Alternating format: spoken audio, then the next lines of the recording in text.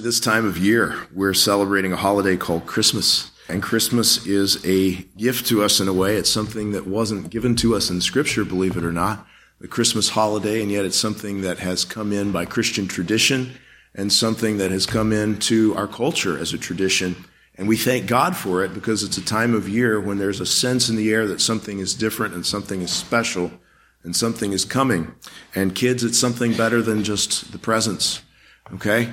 What it is that God has given us his own son. This is the reason that we have this time. This is what we're celebrating, is that God, who is the eternal God, God the Son, has stepped down from the throne of heaven to come and to be our Savior.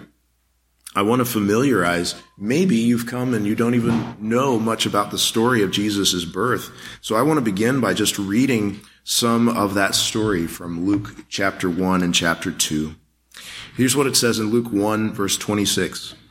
In the 6th month, the angel Gabriel was sent from God to a city of Galilee named Nazareth, to a virgin betrothed to a man whose name was Joseph, of the house of David.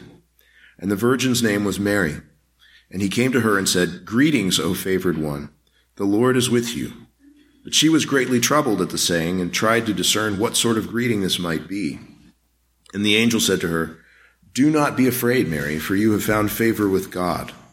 And behold, you will conceive in your womb and bear a son, and you shall call his name Jesus. He will be great and will be called the Son of the Most High. And the Lord God will give to him the throne of his father David. And he will reign over the house of Jacob forever. And of his kingdom there will be no end." And Mary said to the angel, "How will this be, since I am a virgin?" And the angel answered her, "The Holy Spirit will come upon you, and the power of the Most High will overshadow you. Therefore the child to be born will be called Holy, the Son of God." Later on in Luke chapter 2, verse 1, it says, "In those days a decree went out from Caesar Augustus that all the world should be registered. This was the first registration when Quirinius was governor of Syria. All went to be registered, each to his own town.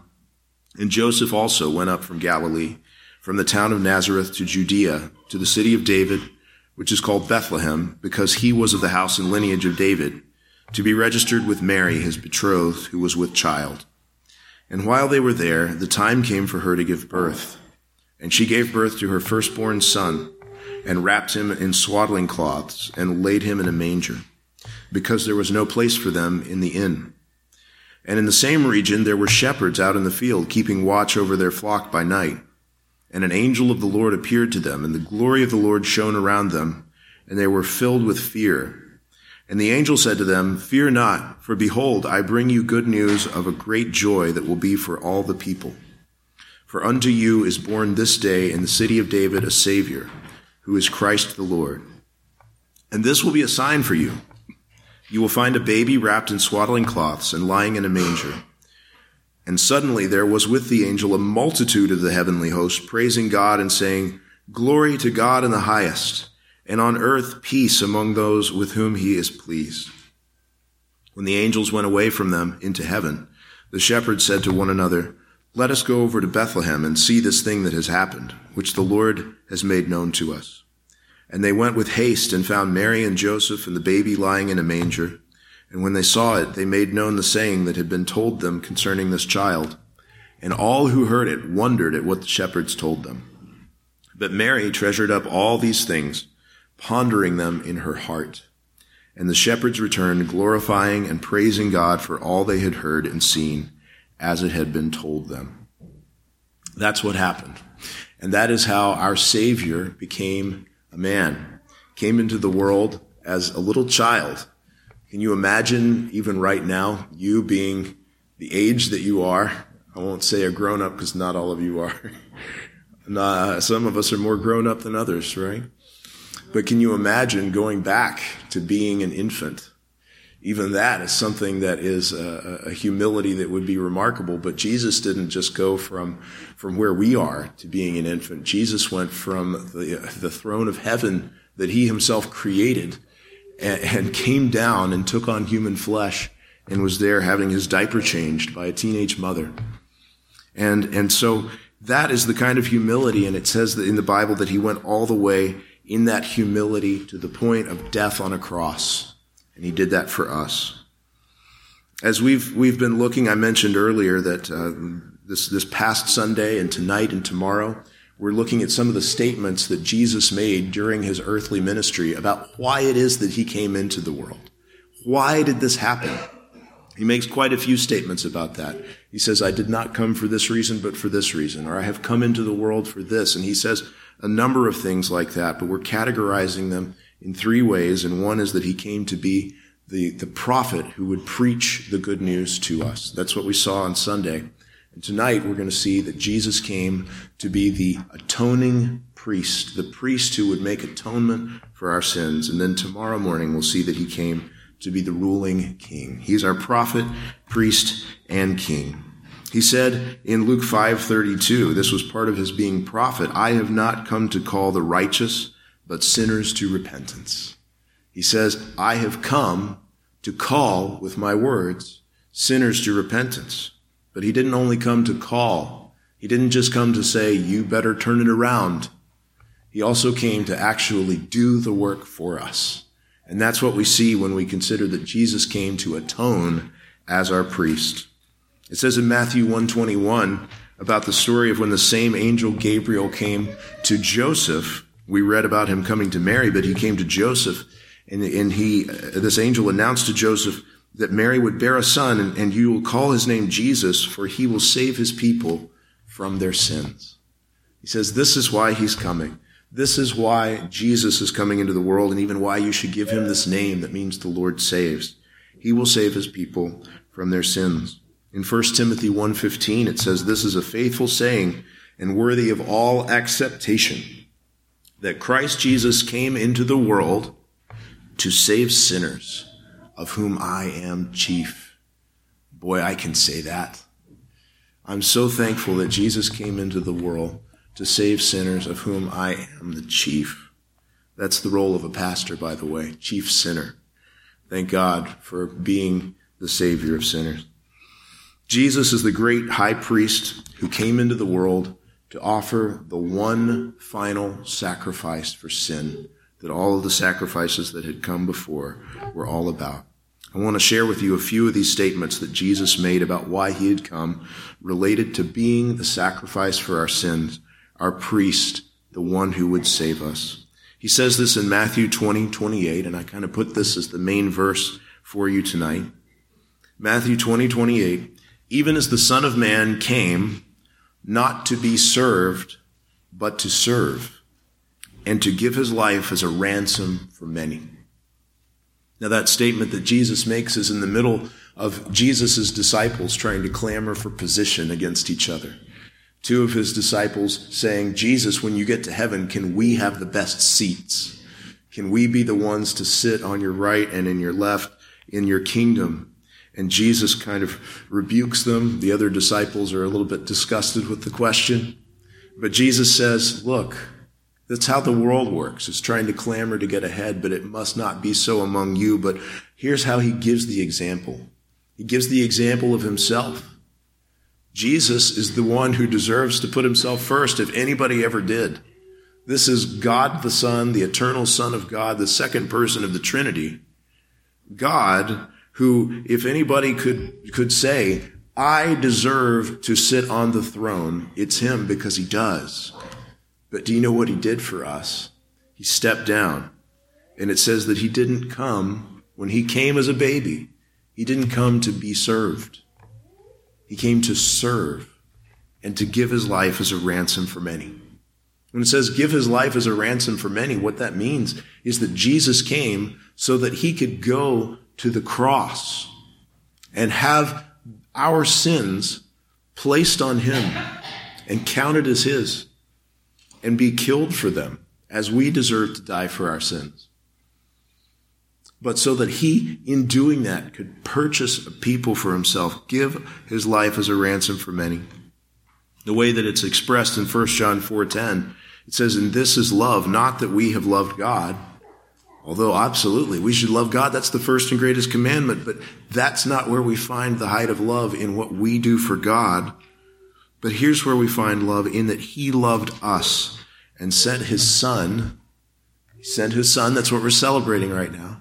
Why did he send his son? To be the propitiation for our sins. To be the sacrifice for our sins that would turn away the wrath of God that we deserve and turn his favor to us and give us eternal life. It says that's why he sent his son. That's the gift that we're to receive at this Christmas time. He says in John 12:27, now my soul is troubled. This is Jesus speaking in his earthly ministry, speaking about how he's going to go and die. He says, my soul is troubled, and what shall I say? Father, save me from this hour? But for this purpose, I have come to this hour. That's what he says. It's why I'm here. It's why I came into the world. It was for this hour of trouble where I'm going to the cross. But he's doing it for us. He's going to be our high priest to make the final sacrifice for our sins. That's why he came. Another thing that Jesus says about why he came is found in Luke 19, verse 10. He says this, for the Son of Man came to seek and to save the lost. To seek and to save the lost. Now, sometimes when we Christians speak about those who are not Christians with the term the lost, people get offended by that. And I understand that, and I've even had well-meaning Christians tell me that we should not tell anyone that they are lost because they certainly don't feel lost. We get that. Before you come to faith in Christ, you don't know that you're lost. And yet that's the way that Jesus says. Jesus says that we all belong to him. And yet, like sheep, we have all gone astray. That's what it says in Isaiah 53. But he has laid on him the iniquity of us all. That's what it says about it there. He came to seek and to save the lost. How is it that we were lost? Well, it's because we had wandered off into sin. We had betrayed our Creator. We had done what was in our own hearts rather than what was on God's heart and his command for us. And in that, our sin had made a separation between us and God. That's what it says in Isaiah. Now, sinner, I'm going to ask you this. Do you know that your sin made a separation between you and God? If you don't know that, then you need to come to know that. You need to gain a sense of your lostness, because that's the first step to being found. Is to know that you need to be found. The first step to going to the doctor is knowing that you're sick.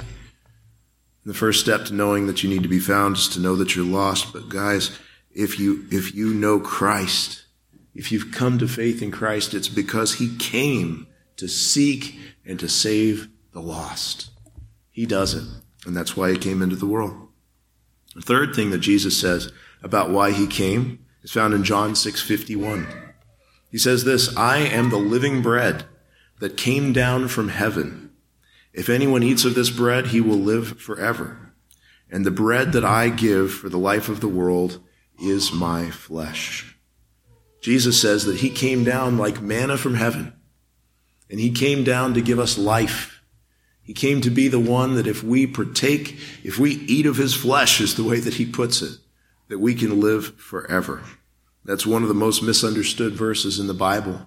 And there are churches out there that say, well, what this means is that when you partake of this wafer, or you drink of this cup, well, that's giving you eternal life. That's Jesus that you're partaking of right there. Well, that's not what Jesus meant by that. Because in the very same chapter, Jesus said this in John 6:35. He said, I am the bread of life. Whoever comes to me shall not hunger, and whoever believes in me shall never thirst. Jesus is saying, this is how you eat of the bread of life. He came down from heaven as the living bread to give us life, and here's how you partake. You partake by coming to him and believing in him. And when you come to him and believe in him, that is how you look and you see he gave his life for us on the cross. He is my only hope in life and in death and in all eternity. And I put my trust in him. And in coming to him and in believing him, you will never hunger and you will never thirst. And he said, this is why I came down from heaven, so that we could have that. A fourth thing that Jesus says is found in John 3:16 and 17 about why he came into the world. He says, for God so loved the world that he gave his only Son, that whoever believes in him should not perish but have eternal life. For God did not send his Son into the world to condemn the world, but in order that the world might be saved through him. It says right there, God the Father sent God the Son into the world so that he would be given up. It's talking about the cross. He gave his only Son. And he did that so that whoever believes in him would not perish. We were lost in our sin. He came to seek and to save the lost. We were starving to death and we didn't know it, but he came to be the bread of life. We were going to perish, but he came and he perished in our place to give us life. It's when it says, God did not send his Son into the world to condemn the world, but in order that the world might be saved through him. It says right there, he goes on and he says, he didn't need to come to condemn us because we already condemned ourselves. And that's the gist of what the rest of John 3 is about to go on and say. We got ourselves condemned by our sin. Jesus came to save. He came to save. And so turn to Jesus. Turn to Jesus. That's why he came. That's why Christmas is around, is because he would be the sacrifice for our sins to give us life. Believe in him. Have eternal life. And then also we know that Jesus will come again. Now Jesus came the first time for a particular reason, but Jesus didn't just come and be born as a baby. He didn't just teach and heal and all of the things that he did. He didn't just go to the cross and die. He also rose from the dead, and he also ascended into heaven and is there right now, body and soul, full Jesus in heaven right now. And when he went there, he promised that he would come a second time. Now, you may not realize that you've already sung a song tonight about the second coming of Jesus. It's called Joy to the World. And if you ever read the lyrics to that and think through them, you'll see that's not talking about just the first time Jesus would come. There's some of these things that are going to happen the second time he comes. And as he's come the first time, we need to think about that second time. Now, when he says, God did not send his Son into the world to condemn the world, but in order that he might be saved through him, that was the purpose of his first coming. We have an opportunity now that we won't have forever. We have an opportunity to be reconciled to God by faith. And there will come a day when we stand before Jesus in judgment. Here's what it says in Hebrews 9, verse 24. Christ has entered not into the holy places made with hands, which are copies of the true things, but into heaven itself, now to appear in the presence of God on our behalf. Nor was it to offer himself repeatedly as the high priest enters the holy places every year with blood not his own, for then he would have had to suffer repeatedly since the foundation of the world. But as it is, he appeared once for all at the end of the ages to put away sin by the sacrifice of himself. You hear that? That's why he appeared, that first coming, to put away sin by the sacrifice of himself. Did he put away your sin? Trust in him. Put your faith in Jesus, and your sin will be put away at the cross. But he's coming a second time. It says in the next verse in Hebrews, just as it is appointed for a man once to die, and after that comes the judgment, so Christ, having been offered once to bear the sins of many, will appear a second time, not to deal with sin, but to save those who are eagerly waiting for him. Don't you want to be among those who are eagerly waiting for him? Who on that day, that's a day of rejoicing. Jesus has come to save sinners in his first coming. And in his second coming, he's no longer coming to deal with sin, but to finish the work. Let's be on the side of Jesus. Let's bow the knee. Let's worship him. Let's praise him. Maybe God, listen to this. Okay, listen. You have all of the family things happening. And they're beautiful, and they're warm, and they're good, and they're God-given. And when you go back from the worship service to the family things, you'll have a different mindset. But maybe the fact is that right now that God has brought you to this time in this place so that he could deal with things that have been going on in your heart, in your life for a long time. And maybe this would be the night when you realize Jesus came because of me, because of my sin.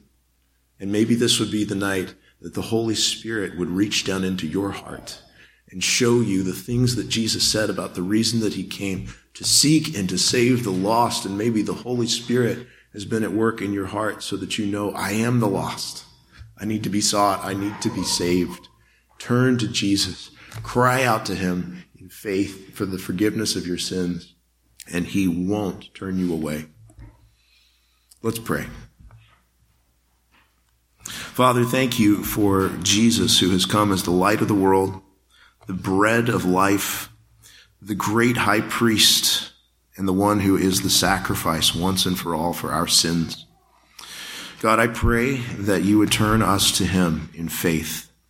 I pray that the purposes that he has come for would be fulfilled in individual hearts tonight as we look to him in faith, as we know that he came to seek and to save the lost, which was all of us.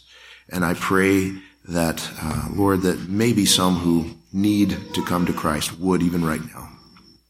God, as we gather primarily as a congregation of believers, we just thank you so much for what you have done, the grace and the mercy that you've shown to us. And God, I pray that you would grant us to be those who would help to spread the light of Jesus in this world. And it's in his name we pray. Amen.